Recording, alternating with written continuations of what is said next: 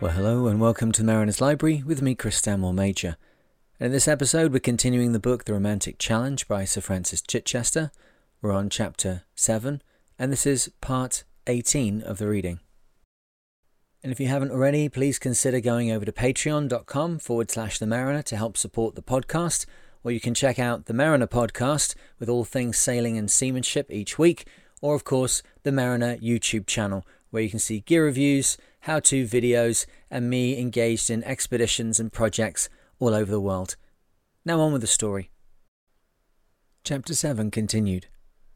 Shortly afterwards, Gypsy Moth was becalmed for several hours in a heavy rain squall. At 3 degrees 50 minutes north, she reached the edge of the doldrums. I had to face it, the run south had turned out a complete flop. Gypsy Moth needed at least 20 knots of wind for a straight line speed of 8.5 knots, with only a 1,200-mile wide belt where there was a fair chance of such a wind speed. Gypsy Moth had sailed through 600 miles of it from 20 degrees north to 10 degrees north before the wind had once touched 20 knots, and on that day, the 24th, I think she did well to make a good fix-to-fix run of 202.5 miles. But now that she had run into the edge of the doldrums, the dart to the equator was finished. At 10:34, the log read, "Been going round in circles for 2 hours. The rain had been very heavy for 4 hours. I could have filled my tank 10 times. As it was, buckets stood about overflowing. 3 pillowcases, a blanket, a sheet, and also a pair of underpants lay in the best places in the cockpit and on the doghouse, where they would get a thorough freshwater rinsing. Periodically, I went to wring them out. I had arranged to call up England at 11 o'clock, which was just when I should be position fixing. It meant that I might not be able to get a noon sun fix because the sun passed almost directly overhead, and it was only possible to get a fix from it in the few minutes when it was swinging from a bearing of due east to a bearing of due west, which it would hold for the rest of the day. At 11:55 I logged, "Hooray! Blue sky ahead, but it must be reached quickly if I am to get a position fix today. I will get the sextant and the doings ready in case of luck. Later, noon, a washout. No fix possible." At noon on the 26th, Gypsy Moth had sailed 185 miles in the past 24 hours, and my estimate of the position was 3 degrees 23 minutes north, 37 degrees 37 minutes west. If correct, the run was only 159 miles. It was no use moaning. I turned Gypsy Moth onto east by south and kept her as near east as she would head without pinching up too close to the wind. I wanted to make a good reserve of easting before turning round onto north or northwest for a second speed attempt on the way home. I settled down the next day with charts and sailing directions to work out the best tactics for the home run. After analysing the winds, which gave the fastest speed on the run down, I proposed to sail on a heading to keep the wind 3 points or 35 degrees aft of the beam on the starboard side. First, what was the expected wind according to the Admiralty chart? On the run south, the wind ranged from northeast to northeast by east in the narrow belt where its strength was of any value for speed. There was more north in it on the fringe of the 1,200-mile wide belt. The answer was a sour lemon. I could not start from here. The heading needed to have the wind 35 degrees aft of the beam and would take Gypsy Moth up the River Amazon. In order to start from close to the equator and sail the heading relative to the wind which I wanted for speed, I should have to sail east right across the Atlantic to the Congo before starting. The alternative was to work north before starting. I wanted to start from as near the equator as possible to take advantage of the current. Offshore at the latitude of the mouth of the River Amazon and along the coast of Brazil and French Guiana, fairly close inshore, the current was predicted at 1.5 knots in the Admiralty chart for March. Continuing past Suriname, Guyana and Venezuela to Trinidad, it was predicted at 1 knot. It certainly was a whale of a current, but I could not make use of it without foregoing running with a poled-out sail, and the wind forecast was not strong enough to give a hope of success without the running sail set. The best tactics were to tack and head northwards for a day. This would make a big difference to the angle of sailing off the wind, and I should have a clear 1,500-mile run to Trinidad with a good wind all the way. I would probably get involved in the Caribbean islands again, and I did not want that to happen, but in search of speed, I had no other choice. Gypsy Moth was still 120 miles north of the equator, but I decided to proceed no further, either to the south or east. I would tack to the north and work northwards for at least a whole day and then start the speed run towards Trinidad. So at 14:20, tacked for home and loved ones, I hope. A whacking great rainstorm just to leeward, and also I think another ahead. It looks like a big belt of them. I snapped a sight of the sun to get at least a longitude of the point of departure. These rainstorms seem to last about 4 hours, which means if involved in this one, that I shall have no chance of a star fix at nightfall. I could not get a single star this morning because of cloud, and was lucky to catch Jupiter and afterwards to find Venus in a clear patch in the daylight. But at 17:25, I made a thorough bungle of today's operation. Gypsy Moth was chugging along quite happily to the east-southeast, making some hard-to-get easting, and I had promised myself an easy day or two sailing. Then I felt like a real sucker for the opportunity of making easting and northing at the same time with a favourable tack, but landed almost at once in an awful muck of torrential rain and fresh wind, backing steadily until Gypsy Moth was heading more or less for Trinidad, which was just what I did not want, and I did not want to position myself so far to the south. I keep on plugging away in the hopes of getting through the belt of dirt and then back on to the right course. In the end I could no longer stand the northwesterly heading with its pounding and excessive heel, so I put on the spreader lights and went forward to drop and bag the number 1 jib. Then I rehoisted the mizzen staysail and close-hauled Gypsy Moth again, still on the starboard tack. After that she plugged along at a modest 5 knots, but at least it was in the right direction and without discomfort. By midnight the wind had backed nearly to the north, and Gypsy Moth was again headed northwest. I was dead against using up westing by heading northwest until I had started on the speed run, so I went on deck again and tacked to the eastwards. At dawn on the 28th, Gypsy Moth was still plugging eastward. I had a look at the mainmast from different angles to see how it was taking the strain in the worst kind of conditions without jumper stays. Obviously, there would be much more strain in a storm or even a strong gale, but otherwise, with a fresh of wind up to 30 knots, with the staysail set but no headsail set to the masthead, the conditions were the worst for strain on that upper part of the mast, which the jumper struts were designed to support. From the deck I could not see any movement in the mast and was relieved, although it was what I expected. The load I would be anxious about was when a big jib and also a big poled-out running sail were set in a strong wind. The compression load then must be formidable, and the lack of effective jumper struts might cause the mast to bend forward. I would also have to do something about the slide fastenings on the mizzen before the whole sail broke away from the mast. They had been parting one by one.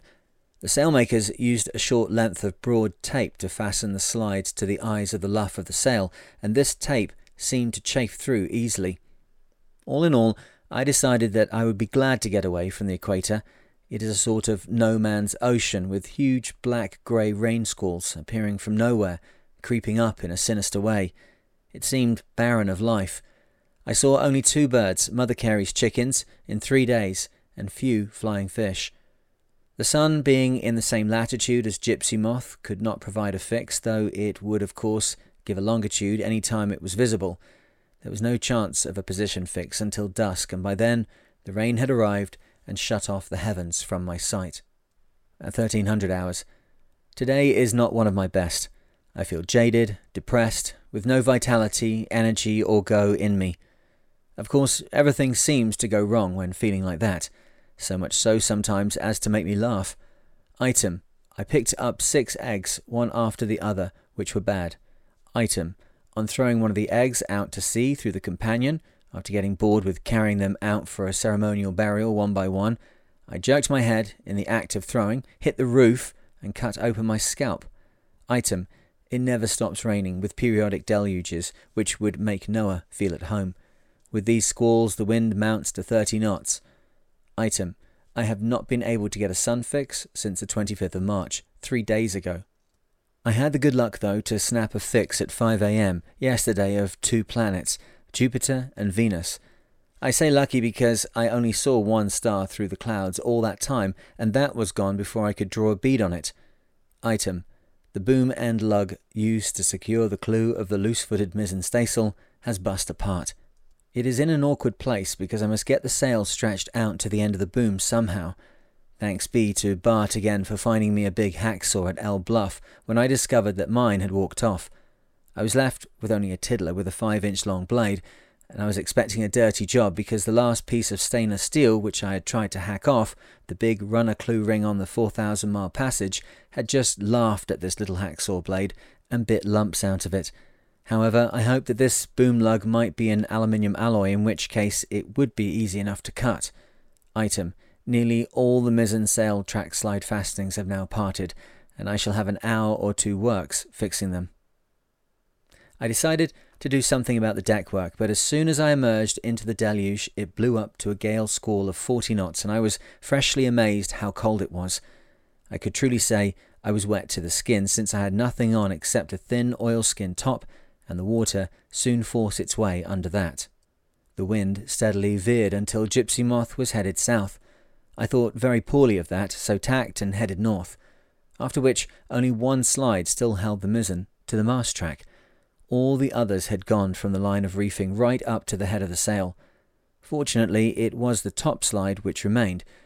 I had refastened it at Bluff using some of the tarred twine which the trawlermen drew from Bart's stores.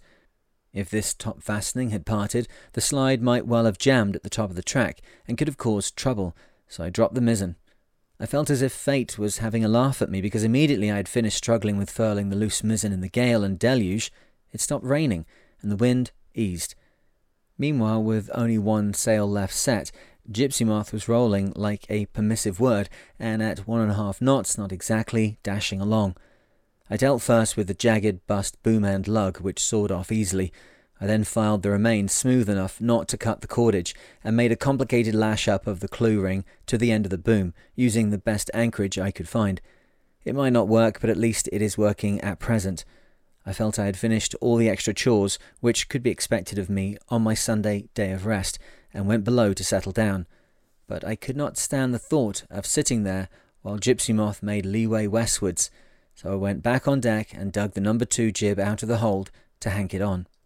In the late afternoon I finished repairing the mizzen and set it again. It increased the speed from 3 to 6.25 knots, a great relief, because the sailing of the past few days had been the most disagreeable I have known. The log read like a dirge, sails hoisted to be dropped an hour or two later, repeated bearing away in rain squalls, deluges of rain, tack, tack, tack, due to the wind shifting round the clock, and day after day failed attempts to get a fix. I tipped 9 more gallons of water, half of it fresh rainwater, into the big 41-gallon tank on the starboard side, making 12 gallons in that tank. I decided to keep on filling it if the opportunity offered, because Gypsy Moth would be constantly on the starboard tack for several thousand miles, and this would keep her more upright, or, to put it in another way, less unbalanced, and she would sail more efficiently. A boat heeled may look dramatic, but its speed is cut down. The position at noon on the 29th of March was 2 degrees 6 minutes north, 34 degrees 6.5 minutes west, 126 miles north of the equator, with Gypsy Moth still headed east. Getting the fix was quite a joke. The sun, or more properly the spot vertically below it, was moving north at the rate of 23 miles a day. That may not seem much, but it never stopped. It was rather like the tortoise and the hare, with Gypsy Moth as the hare, making good northing of, say, 0 to 150 miles per day. The sun, tortoise-like, did not stop or slow down. On the 29th, it was about 90 miles north of Gypsy Moth. So I took one sun sight and then went on working for only 15 minutes, knowing that the sun was going to whip round quickly from east of Gypsy Moth to west. I had a good pitch for observing the sun before noon, when it was in the east, sitting up on top of the cabin roof and looking forward. I could just see the sun clear of the mast and rigging forward of my position. When I went up only 15 minutes later for the second shot, I could not get the sun into the sextant's mirrors at all. I scanned the sun through the sextant, across the mirror and up and down. Well, this is absurd, I thought. I must move all the sunshades and hunt for the sun glare in the naked mirrors. It was then that I found that it was now only 15 minutes after the first sight on the other side of the yacht and over the stern. Although I had known in theory that it would be moving very rapidly at noon, it was astounding to be caught out like that. On the 30th, I was able to record that yesterday was a fine day, with the sun shining all day. It was pleasant working in the cockpit in the sun, and I was able to get a sun fix for the first time since the 25th of March. On the whole, though, I think this is a goddamn depressing dump of the world's unwanted weather, and the sooner I get out, the better I'll be pleased. Meanwhile, exercises and breakfast. I've worked out an excellent routine taking about 13 to 15 minutes, which I carry out while lying in my bunk no matter how much Gypsy Moth is rolling or pitching. These consist primarily of bending forward to bring my head between my knees, then twisting my torso first to the right and then to the left, and then head between knees again, then back to lying flat on my back. Relax everything.